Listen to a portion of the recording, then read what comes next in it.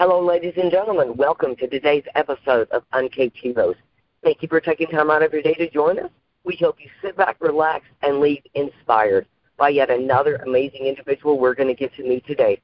My name is Stacey Johnston. Honored to be here with you. And equally as honored, as always, to sit alongside my co-host, Kathy Collins. Kathy, how are you today? I'm about to go on strike against the heat, but otherwise I'm good. How are you? Oh, no. I'm really good. I don't think they were quite as hot as you. I know I talked to my husband earlier, and it was 105 where he was. How about you? 105. You know, that's crazy hot, right? So how about the blessing of the fact that we get to sit in the comfort of our homes under the air conditioning and travel all the way to Maryland right quick?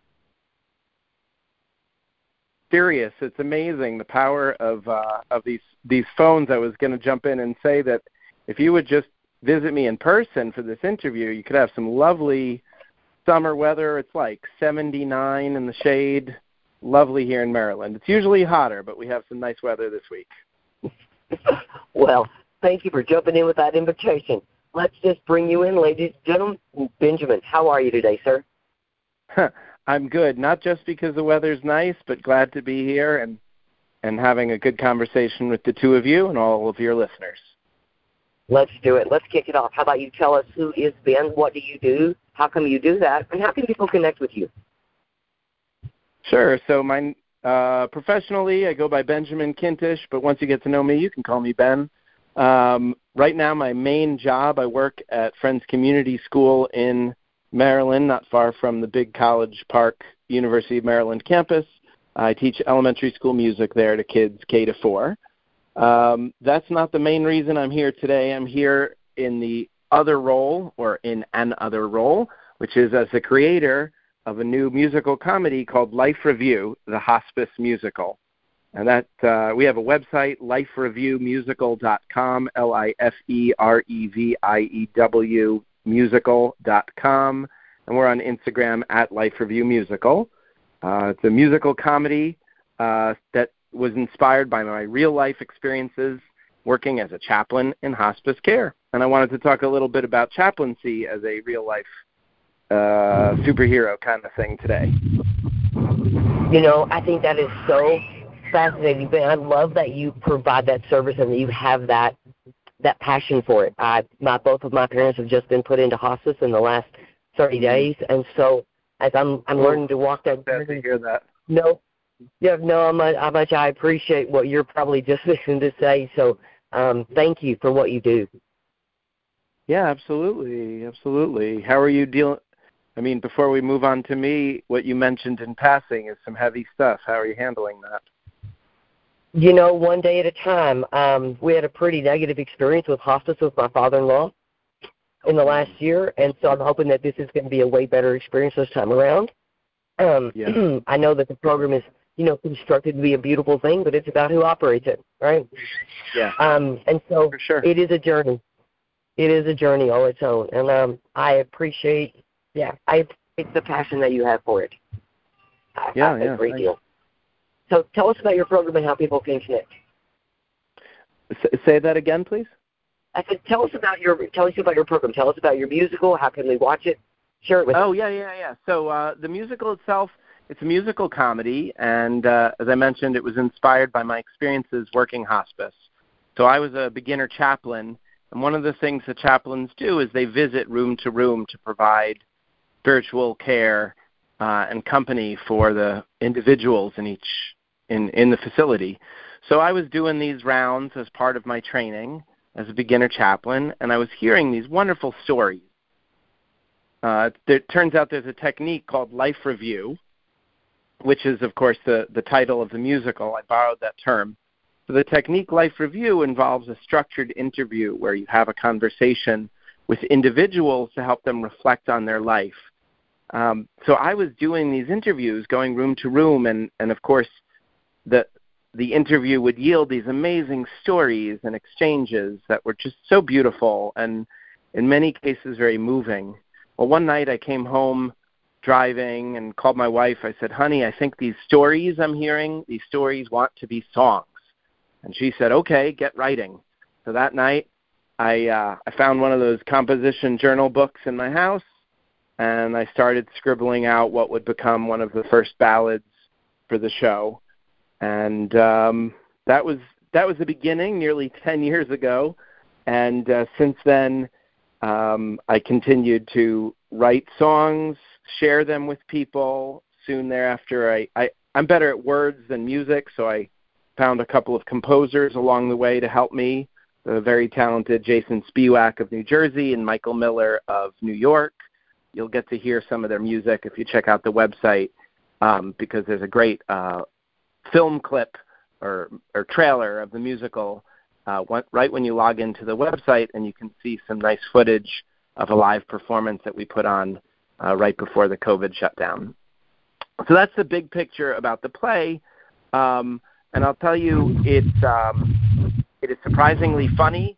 It is uplifting and inspirational, and of course there are moments of sadness and loss too, because that's part of living in and working in the hospice world, right? That we have the great joy and pleasure of serving people in their time of need, individuals in medical need, and of course their loved ones. And hospice is also a place and time where some really moving exchanges can happen. Again, when it happens in the best way possible. I heard you mention before that your experience wasn't ideal, and I'm sorry to hear that. What I put on stage is something of an idealized version or fictionalized version of hospice care. I like to joke that in real life, hospice patients don't leap out of bed and do jazz hands for a musical number. In my play, they can if I want them to, because that's the power of musical theater. And in the course of the play, I actually lean on that technique. For you musical fans in the audience, I say it's like Chorus Line meets A Fiddler on the Roof, but in a hospice. So chorus line in that we have songs that illustrate people's character and their almost like soliloquies or their stories in a song.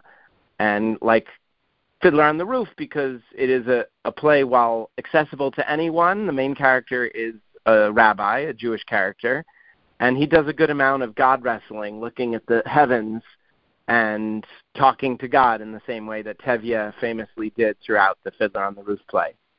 So those are two influences, and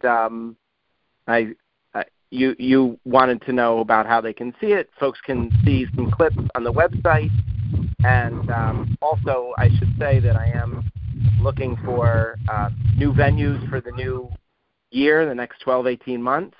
So if people are really taken with the project, they can get in touch via the website and talk with me about coming into town to present a one-man show, to perform. I'm able to perform virtually online, and I've done over 10 performances around the United States, actually around the world, through the computer, including for cultural institutions, for professional conferences, for medical facilities. People have found this to be a great work for a training as well as just an entertainment. So lots of different ways to engage with the work, and I encourage your listeners to be in touch, and we can see about how to make it happen. I think that's beautiful. And as somebody who uses humor to deal with grief, I appreciate that take on it. Well, absolutely. People are surprised to hear how much we laugh in and out of hospice. But, life is funny, even at the end of life.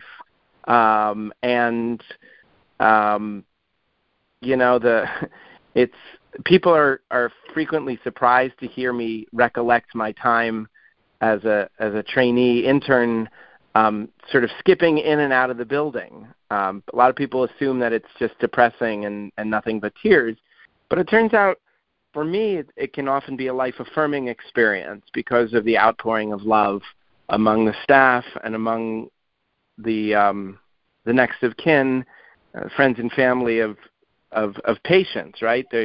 When the timing works right, when people have some time in hospice, It allows for people to gather and to reconnect, maybe to repair what has been broken. And whenever I was able to help with that in my role as chaplain, that was a beautiful experience. So let me ask you a question. Throughout all of these experiences and these people that you have met, is there a certain individual or somebody in your life who you would define as your hero? Sure. Yeah, that like hero, my role model for how I've lived. Your hero. Yeah. My hero. Yeah, that's an easy one. His name is Bert Hughes. I used to know him as Mr. Hughes when he was my music teacher in high school, and then in that funny thing that happens if you stay in touch with teachers, they go from teachers to friends when you're both grown-ups. So we stayed in touch when I went to college, and I was a very involved young musician, singer, and instrumentalist. So I got to know him well as my teacher, but what made him my hero was that Bert, Mr. Hughes, was and remains a real humanitarian in every sense of the word. In addition to being a musician, he ran a couple of concert series in our community, providing, lively music for free in the summer, which is something wonderful that he did. He was the head of the anti-homelessness, Hunger and Homelessness Club, of which I was a proud member, and we did some trips into New York City, which is where I grew up near New York City. So if you want to go impact homelessness, you go into Manhattan. And so we would go in and be in these vans and give out food and blankets to individuals living on the streets. And boy, was that exciting and impactful as a kid, only 15, 16 years old, to stay up all night driving around Manhattan. It was exciting. And it was also memorable to meet these individuals and get a chance to chat over the warm soup or coffee that we gave them. And so the heroism there wasn't just the fact that Bert used his talents to entertain and also to make a difference. He was always hustling to get more people involved in community activities. In fact, to this day, he's now retired. He's the busiest retired guy I know. You know the type perhaps, where they stop but they don't stop. So he runs a free breakfast program for hungry people in Rockland County where he still lives, and he continues to gig and he continues to give lessons. So just a wonderful role model for how he cares deeply about community and how he uses his talents to bring love and work towards social justice. I didn't cover all of his areas of charitable work because I know this is a timed interview, but let's just say he does a lot of good work with his energies, and that inspires me. I love it. I love the concept and the definitions we give for heroes. Right, there are so many times, I think we have this situation that we're going to hear about these corner office people, and, it's not a superhero guy. It's ordinary people that do extraordinary things in our lives. And it's just so humbling to hear this story. So thank you for sharing your teacher with us. What a great man and a great inspiration. You've had him in your life. Absolutely. Let me ask you a second question. Ben, if you could go back and talk to 20-year-old you, what would be your advice? 20-year-old me. Oh, boy. One, I'd say be a little bit more careful taking care of your body. As a 20-year-old, I suffered from that malady that a lot of young men suffer from, which is indestructibility. And that condition ended when I hit the ground unceremoniously in a college stunt gone wrong. And to this day, though I'm in my early 40s, I suffer from a lot of chronic pain resulting from that accident. So I would have told myself, don't do that dumb nonsense. But more broadly, I'm a relatively healthy guy, but also have echoes of some less healthy choices I made as a younger man. So that would be some advice I would want to do. The other thing would be in a more positive or a different direction. I always loved music, and at different points in my life, I've had more or less comfort pursuing that as a dream. Now I'm, making a living as a music teacher and pursuing the dream of the play on the side. But I think when I was younger, I didn't always take seriously my musical pursuits. I was really hardworking in high school, and then I kind of petered off my effort. So if I'd put in a little more effort as a 20-something in my singing and guitar and piano, wow, I'd be a whiz now. But, I'm still working at it, so it's okay. Oh, I love it. I love it. I love the advice that we would go back and tell ourselves, right, when we've lived a little bit of hindsight. Yes. Yeah. It's a fun question. We can go back and tell ourselves. Absolutely. Guys, how about you? Where does that take you? I always think I like this question because people's advice for their younger selves in a roundabout way, no matter what walk of life we're from or the paths that we have chosen or the people that we have been around, no matter the situation, our advice is usually pretty similar, right? And it's always it's a humbling response for me because I hope it does it for our listeners too. It makes people feel like maybe they're not quite alone, right? Maybe they're not the only ones that felt like that or feel like that. I agree. Especially for our younger ones. Yeah, there's a reason why that Rod Stewart song is so wise. I wish that I knew what I knew now when I was younger. Have you ever had a guest sing that after being asked your question? No, you're a first. Nope, that is perfect. I appreciate it. Yes, and I hope I didn't sing so much that the Stewart family is going to come after you. I think if you just sing it a cappella, you don't have to pay royalties. You're safe. Sure, I'll let y'all do all that singing. Strictly inspiration.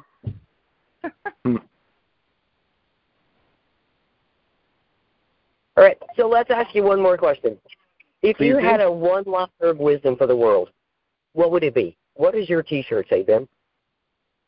My T-shirt? Ooh. How about tell me your story? I mean, that's one of the big messages from the musical. The big aha moment for our hero, the young chaplain, is when he learns how to ask the right questions that invite the stories. And then those stories propel our play forward and give us chances to connect with and get close to, get to know these different individuals who are in hospice and their loved ones. In real life, this is sort of a chaplaincy kind of technique. The phrase, you could say, tell me more as a follow-up to tell me your story. Maybe tell me your story goes on the front and tell me more goes on the back of the T-shirt. But I invite the listeners, this is sort of chaplaincy 101, that you ask a question and then, despite your urges to the contrary, be quiet. Don't immediately think of your story that matches their story, especially if you're talking about something heavy.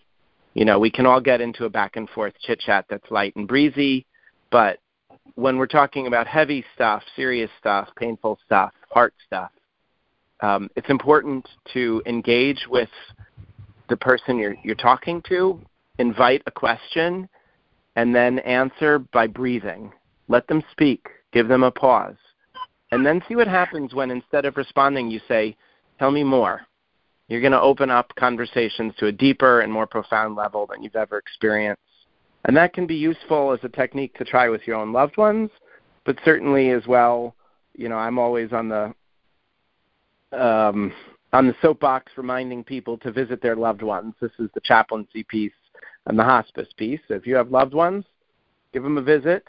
If you have loved ones in a facility, a nursing home, a hospital, whatever, give them a visit, call them, text them. And then try this technique. Talk and then be quiet. Invite more answers. You'll find some beautiful things. I love that. Me too. Ben, thank you so very much for joining us today, for sharing your wisdom, and I really like to tell your story. And again, you are unique. We've had 498 statements of what would you put on your T-shirt, and not one person has repeated someone else. It's the most beautiful thing ever. Love it. So thank you. 498 T-shirts, and they're all different. You should consider printing them and putting them on your web store. I bet you. Yep, you'd have good absolutely. The power is just amazing. So beautiful. And I know that I could keep having this conversation, but we are going to have to find a place to wind down with respect to you and your time and with respect to our listeners. So I would love to everyone to remember they were always brought to you by the Guided by Grace and Enlighten Up. If we can serve you in some way, if you want to have a conversation with us, if you want to share your story, please reach out to us at herobuilder2020@gmail.com. Ben, I'm going to tell you thank you so very much for your time, for your transparency, and for the space you provide and the passion you have for what you do and the people that you touch. Kathy, how would you like to leave our audience today? I would like to leave with a challenge, and I'm going to lead with the challenge of call your loved ones, right? Go visit them. Go talk to them. Send a text. Just show up one day, because it makes a difference. It does, in fact, make a difference. I love your challenges, Cass. Benjamin, we would be honored if you take the stage and close out our show for us. How would you like to leave our audience today? Well, I want to thank everyone for listening, and I'll just say I wish you all blessings and love as you travel on your journey, and I hope to hear from some of you soon.